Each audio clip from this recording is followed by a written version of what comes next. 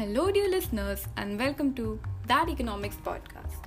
I am your host for today, Nikita Vivekkumar, and I will be speaking on the topic Economic History of the UK in the 18th century. The 18th century was prosperous as entrepreneurs extended the range of their businesses around the globe. By the 1720s, Britain was one of the most prosperous countries in the world. Daniel Defoe boasted, "We are the most diligent nation in the world.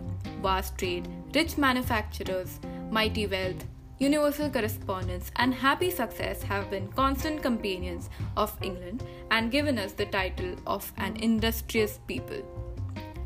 While the other major powers were primarily motivated towards territorial gains and protection of their dynasties, Britain had a different set of primary interests.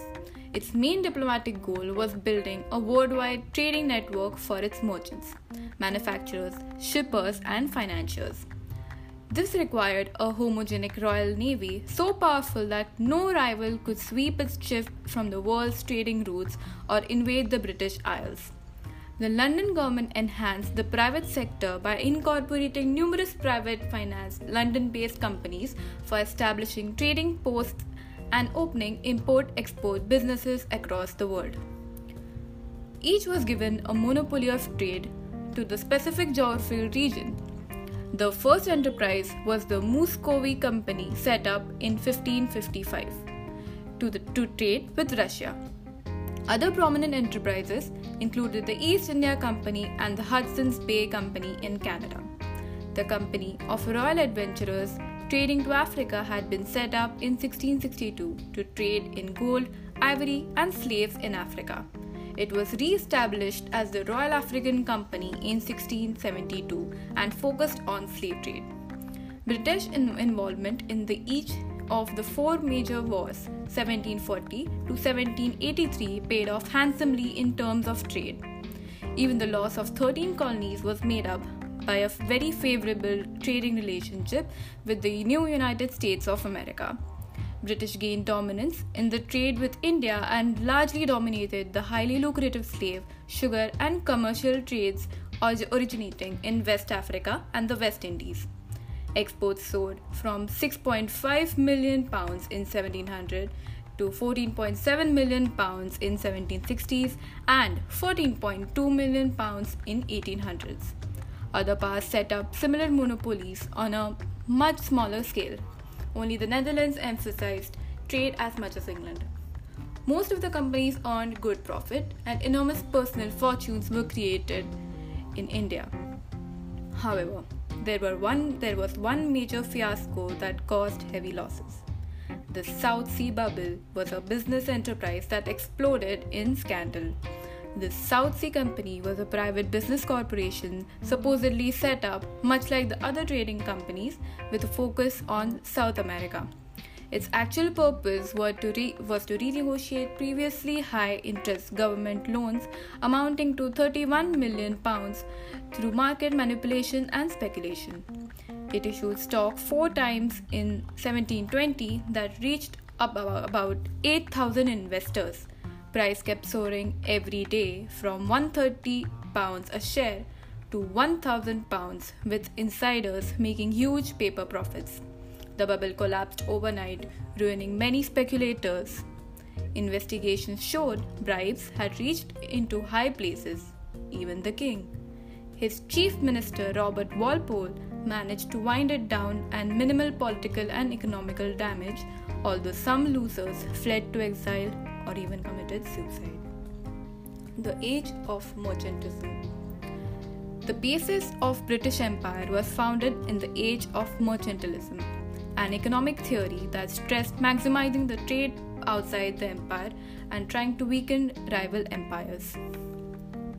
Mercantism was the basic policy imposed by Britain on its colonies. Mercantilism meant that the government and the merchants became partners with the goal of increasing political power and private wealth to exclusion of other empires. The government protected its merchants and kept others out by trade barriers, regulations, subsidies to domestic industries in order to maximize exports from and minimize imports to the realm. The Navigation Acts of the late 17th century provided the legal foundation of mercantilist policy. They required all trade to be carried in England in English ships manned by English crew.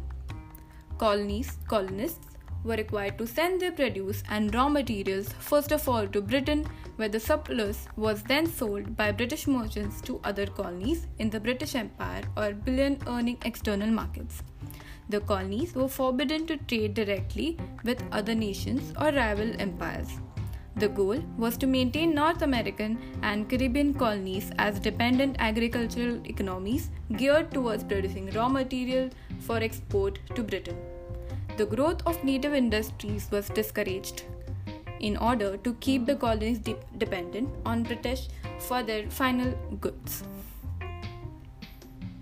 Manufacturing. Besides woolens,